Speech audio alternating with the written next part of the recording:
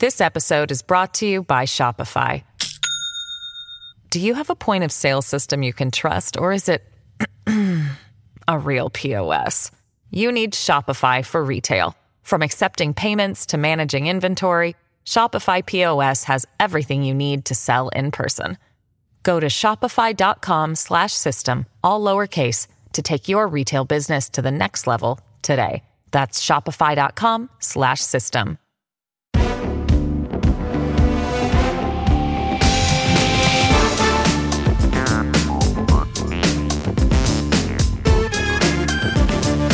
Welcome to The Bunker Global, where we tell you what you need to know about news and politics from around the globe.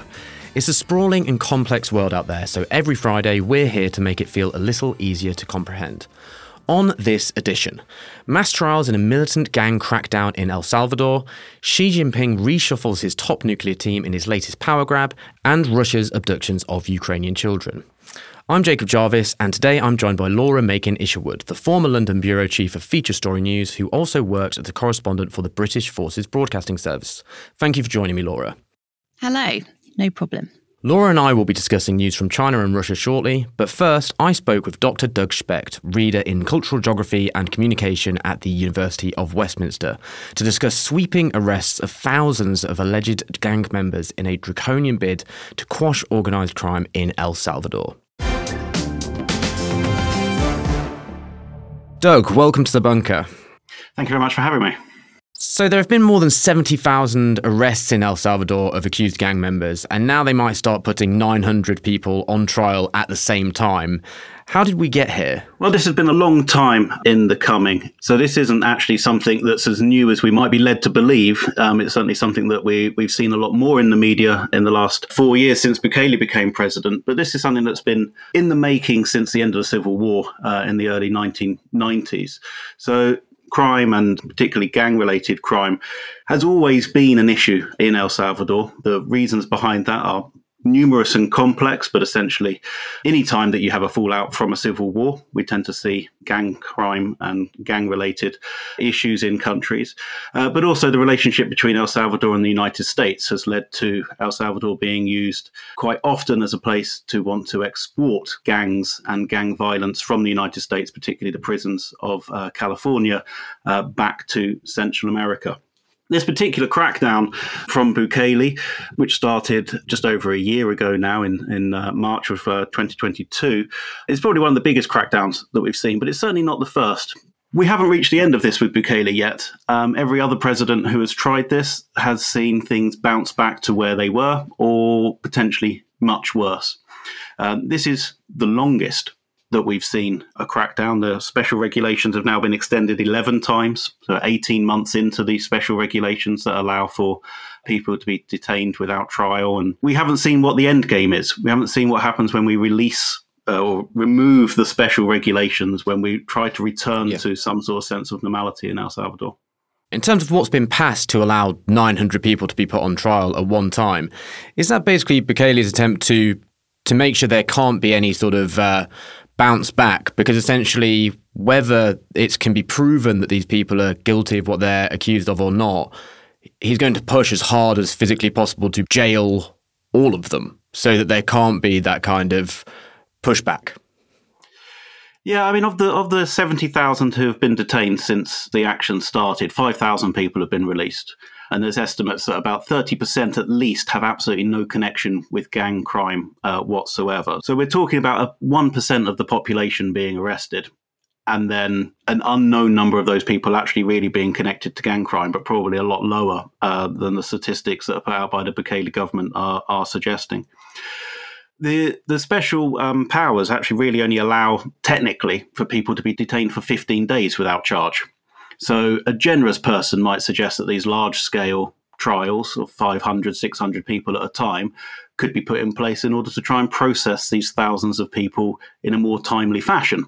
However, I fear that you're probably closer to the truth of the matter, that these large-scale trials, which are actually often being done by collecting people based on where they were picked up or where they are from, rather than related crimes or being related to each other. So it's pretty arbitrary who ends up in the 500. How is this crackdown happening? It seems to be quite heavily militarized at this point, and it seems that particular areas have sort of been siphoned off and picked as places where everyone can be picked up. Is it essentially just they go and locate an area, lock it down, send in troops, and then anyone who's around the sort of age and profile of what they think could be a gang member gets swept up? That's pretty much it, yes. Tuesday this week saw 7,000 troops supported by 100 police moving into the Cabañas region. They've essentially erected a human and in places physical fence around the region of Cabañas. No one in, nobody out, as they go through person by person, picking up everybody who they believe is connected to the gangs.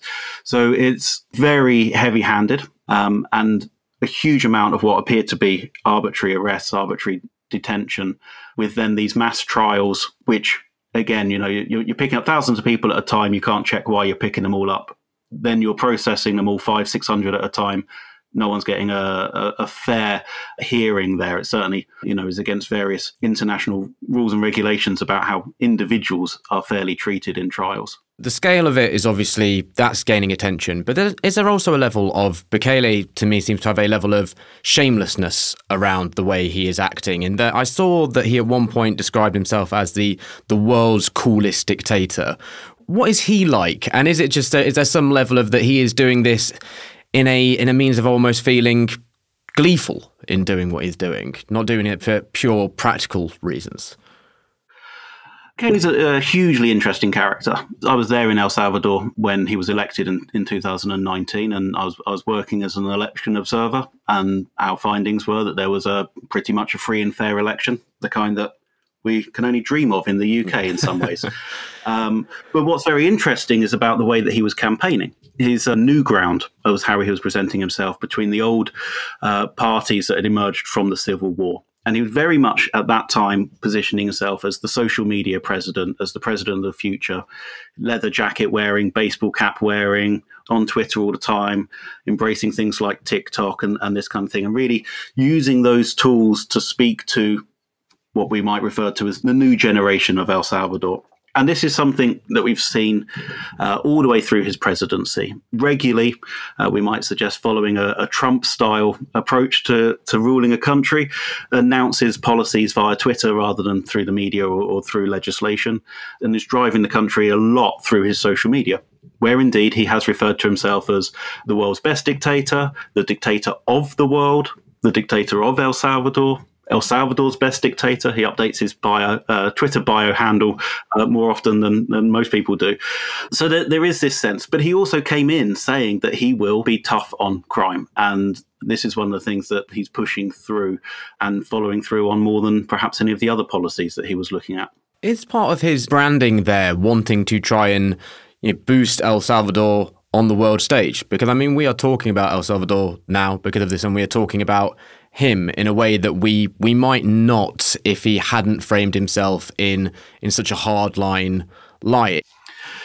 I'm not sure it's about positioning El Salvador on the world stage. I think he's very interested in positioning himself on the world stage. I think he's very interested in Bukele being a sort of a world brand. Whether El Salvador goes with that or not, I think might be inconsequential to him. He's previously been the mayor of San Salvador. He's been in politics for a very long time. And for a long time, people in El Salvador have looked at him as being someone who has a lot of the answers for the country, whether we agree with those answers or not. And his popularity is extraordinarily high at the moment as we approach the next round of presidential elections in February 2024. You mentioned that he's popular at the moment. Is what he's doing in terms of the crackdown scenario that we're talking about, is that popular? Or is it also a kind of the sort of thing where it's the public recognise it as quite ugly, but because crime numbers go down, they see it as an unfortunate circumstance that is happening, but maybe for a wider betterment of the country? Certainly the polls that you see suggest that it's very popular, with, depending on who you read, between 70 and 95% of people supporting the crackdowns in El Salvador. Now, those polls are not carried out by anyone other than those who are enacting these policies, generally speaking.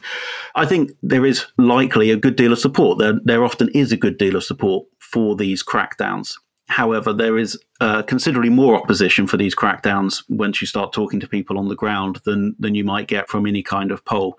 I've been working for the last 20 or so years with people in El Salvador. I see emails from people who are deeply, deeply concerned about this, deeply concerned that this also extends into the arrests of people who are involved in human rights work, who are involved in environmental projects, who are involved in anything that might be seen as being against the status quo of the government position.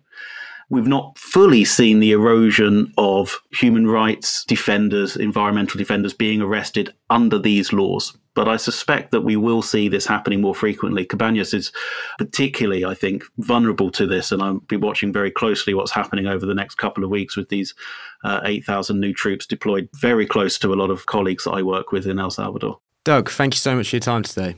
My pleasure. This episode is brought to you by Shopify. Do you have a point of sale system you can trust, or is it a real POS? You need Shopify for retail. From accepting payments to managing inventory, Shopify POS has everything you need to sell in person. Go to shopify.com/system, all lowercase, to take your retail business to the next level today. That's shopify.com/system.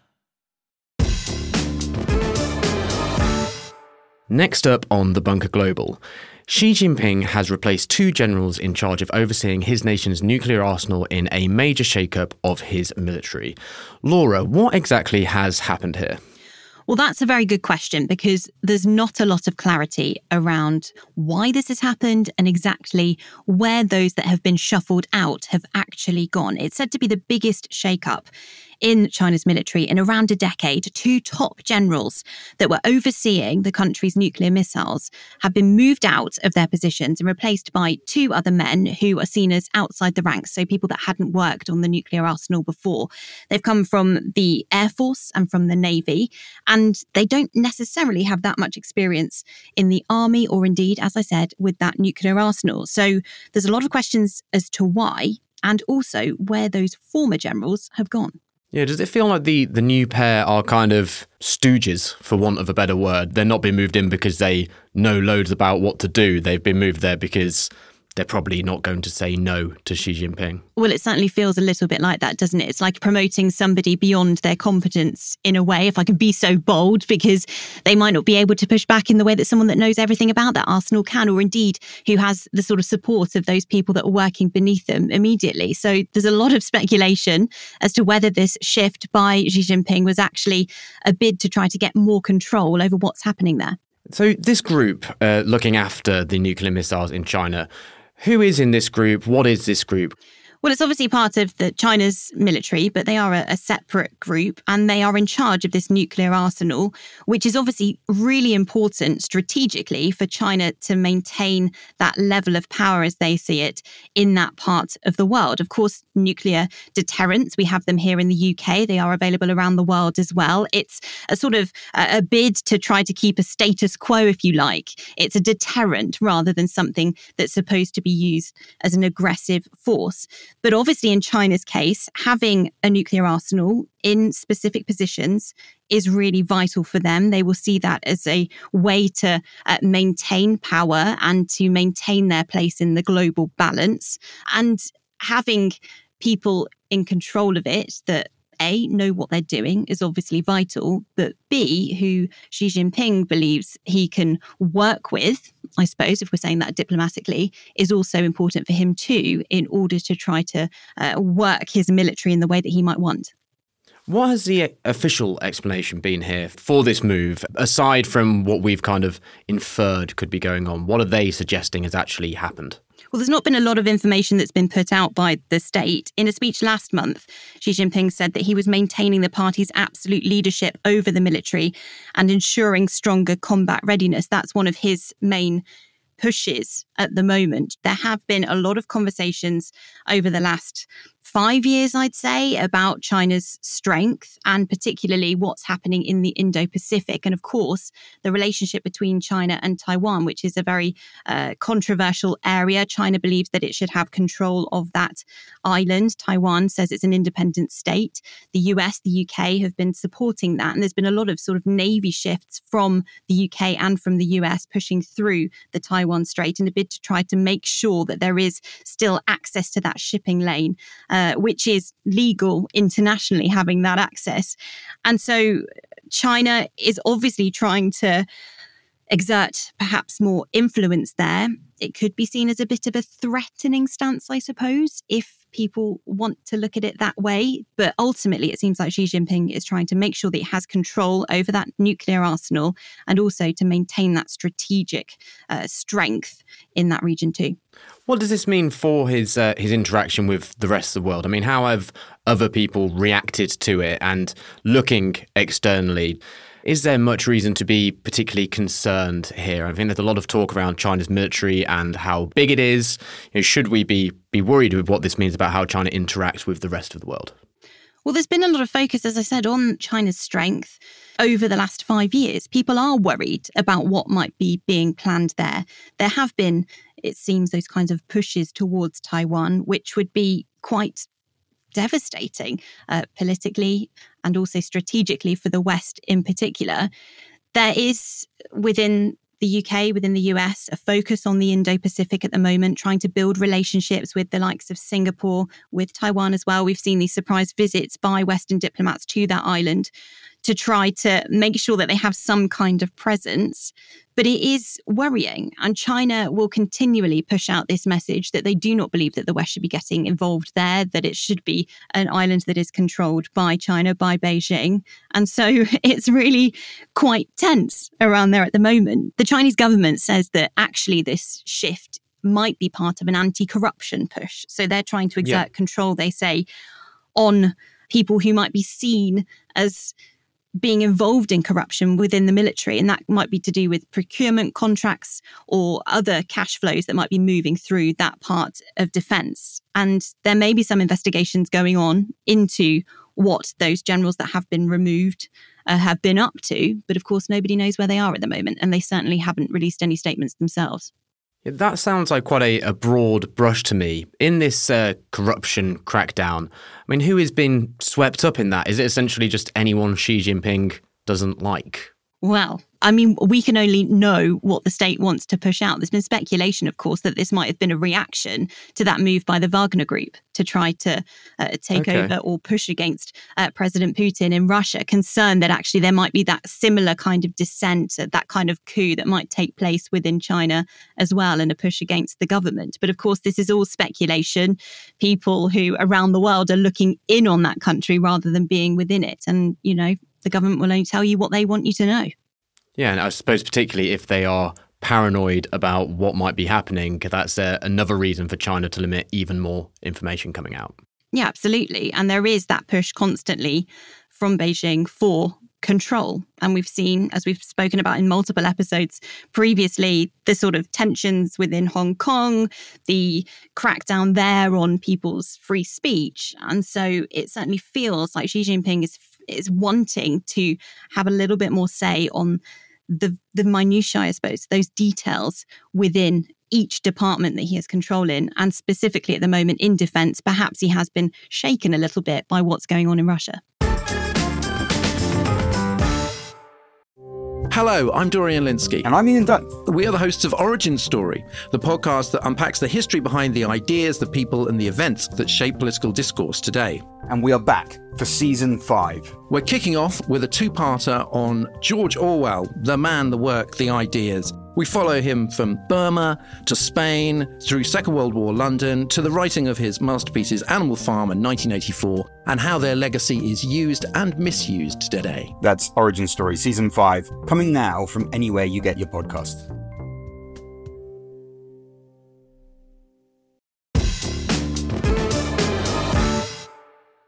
Britain's ambassador to Ukraine, Melinda Simmons, has spoken out on allegations that there have been mass abductions of children from Ukraine carried out by Russia, describing these as part of a hybrid invasion of the nation.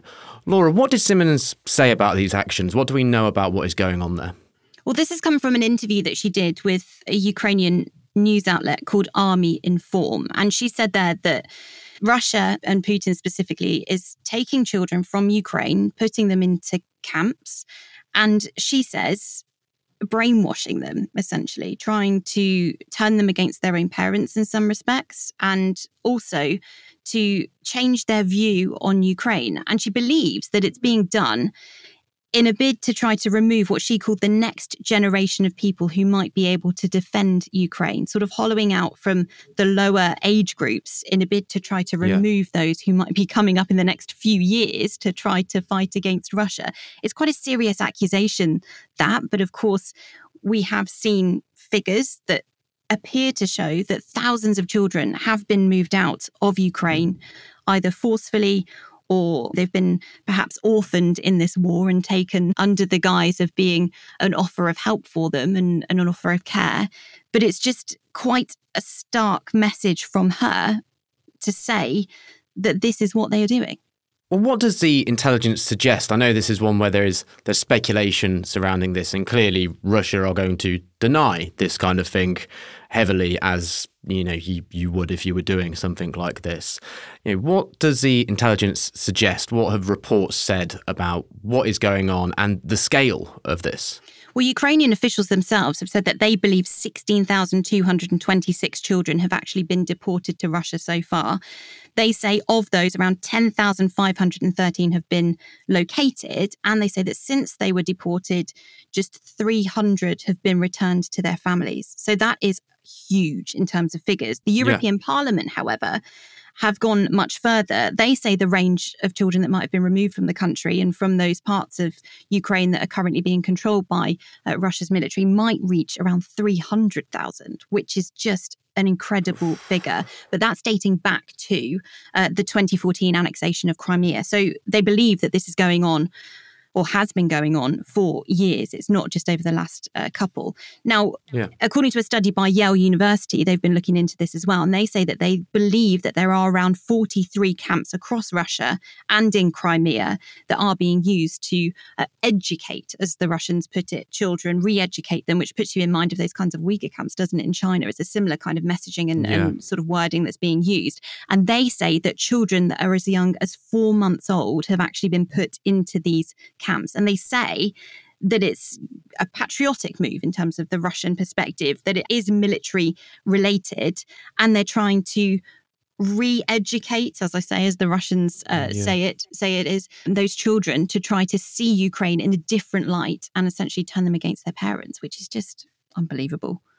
Is this clearly something, it appears, that is much more systematic than Russia would like to admit? I mean, it appears that the narrative around that, as you say, that some children have been taken for almost sanctuary is what they're almost suggesting, which to me feels like quite an obscene suggestion for them to make. But does the evidence not suggest that this is something, as you say, it's been a process and something which is happening with quite a clear will and plan around it?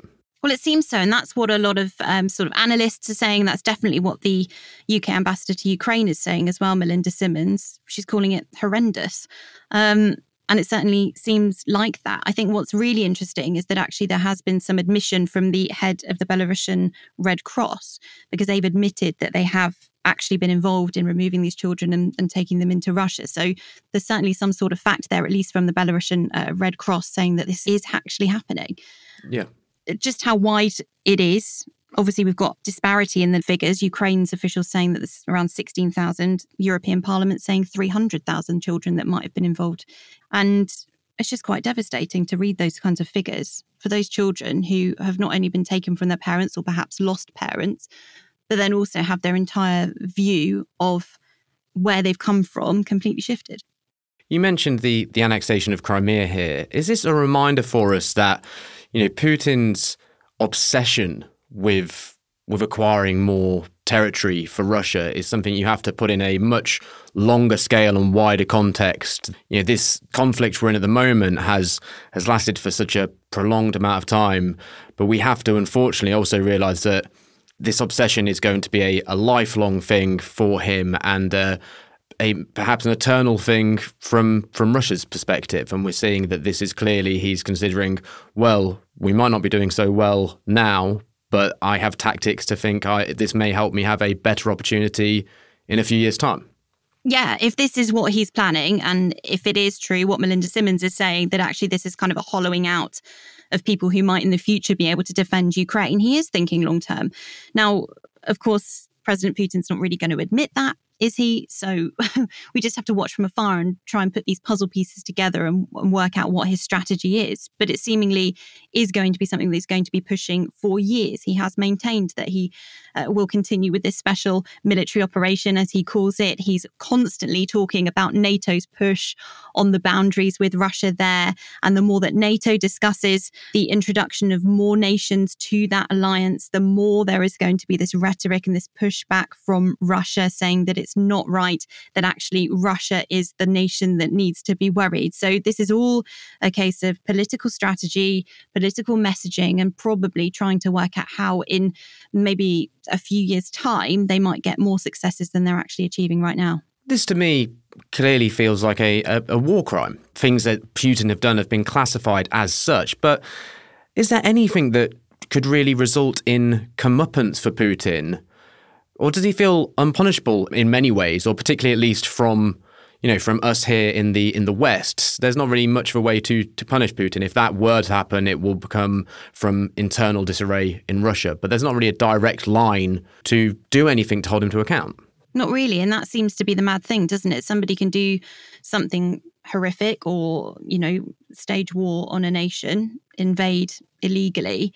And yet, unless they are willing to comply with the international rules system, then there is not really any way to punish them other than the things that have already been exerted on Russia, like sanctions economically and trying to starve that military machine, as the UK called it, that way. Now, there has, of course, already been an arrest warrant put out for Putin in relation to this. That was put out by The Hague's International Criminal Court, calling it unlawful deportation of children. That's the sort of crime that he's accused of doing there. But if he's not willing to abide by the laws and systems that are already in place, how do you punish it? Yeah, I mean, this is clearly the actions of someone who does not care about these international laws, and then we're trying to punish him using them. But what can you do other than token gestures? It feels all a little bit futile, but then like something that simply we couldn't not do that at the same time.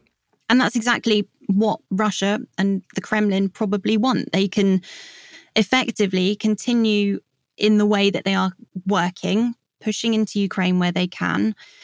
The West is the sort of opposite side of this. All they're able to do really is offer up military aid to Ukraine so Ukraine can fight its own battles. But in terms of actually the legal ramifications of this currently, it's very difficult to try to police it. And without further aggression from Russia, perhaps pushing into NATO's boundaries, which we don't think will happen currently because it would be a bit of a bold move from Putin, I don't really know what other options that there are to try to tackle this other than policing within those parts of Ukraine that are currently under Ukrainian rule, trying to stop those children being taken. But it's really difficult if parts of Ukraine are now being controlled by Russia and Russian troops to try and work out exactly how to stop them being removed.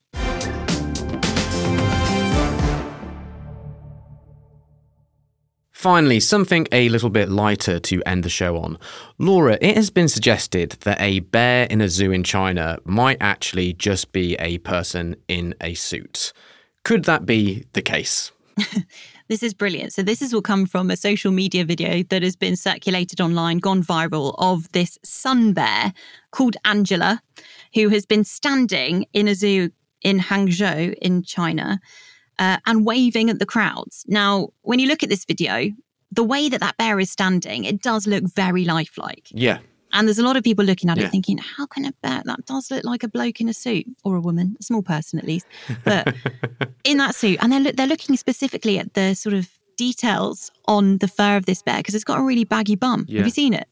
Yeah, I noticed that the menswear guy, the Derek Guy, D Workwear on Twitter, of many a outfit controversy at the moment waded in, and I thought it was quite funny that he said that there's a wrinkly seat happens when the back rise is too long in terms of this outfit. I love that he's critiquing what could be an actual bear's just fur, but he's still managing to critique the tailoring of it as well. Or perhaps just like offering a little advice if it is indeed a man in a bear suit as to how you can make this look a little bit more realistic or just better fitting. Yeah, what have the zoo said about this? Because I mean, I imagine they must be somewhat frustrated. It's not exactly good PR to make it look like you don't have real animals in your zoo, is it? No, absolutely not. And they keep putting statements out in the voice of this bear, Angela, saying when it comes to, they're humanising the human bear. Exactly. It's probably quite unhelpful. Technique, guys. Interesting technique. So they were saying when it comes to bears, the first thing that comes to mind is a huge figure and danger personified. But those kinds of bears are petite. They're the smallest bears in the world. And another spokesperson has basically said that at 40 degrees centigrade, which is what it is in that part of China right now, that actually if it was a man in a fur suit, then they would only last a few minutes before collapsing. So that's their kind of defense there. But they're maintaining that it is a real bear and not a man in a suit. No, I mean, I do think China could have a bit of a bear propaganda problem going on. I remember a few years ago, I went to Chengdu and visited the pandas there.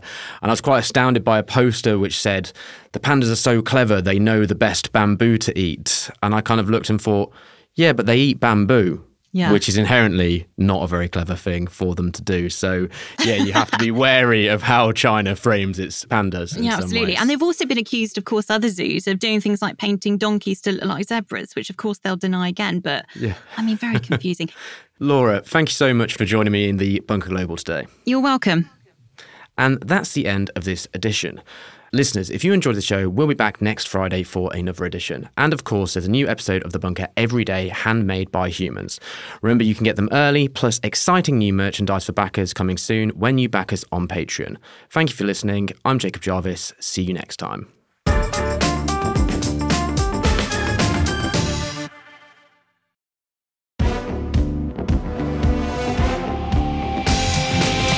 Bunker Global was written and presented by Jacob Jarvis and Laura Macon-Isherwood. The producer was Liam Tate, the production assistant was Adam Wright, and audio production was by me, Simon Williams. The managing editor is Jacob Jarvis, the group editor is Andrew Harrison, with music by Kenny Dickinson and artwork by James Parrott. The Bunker Global is a Podmasters production.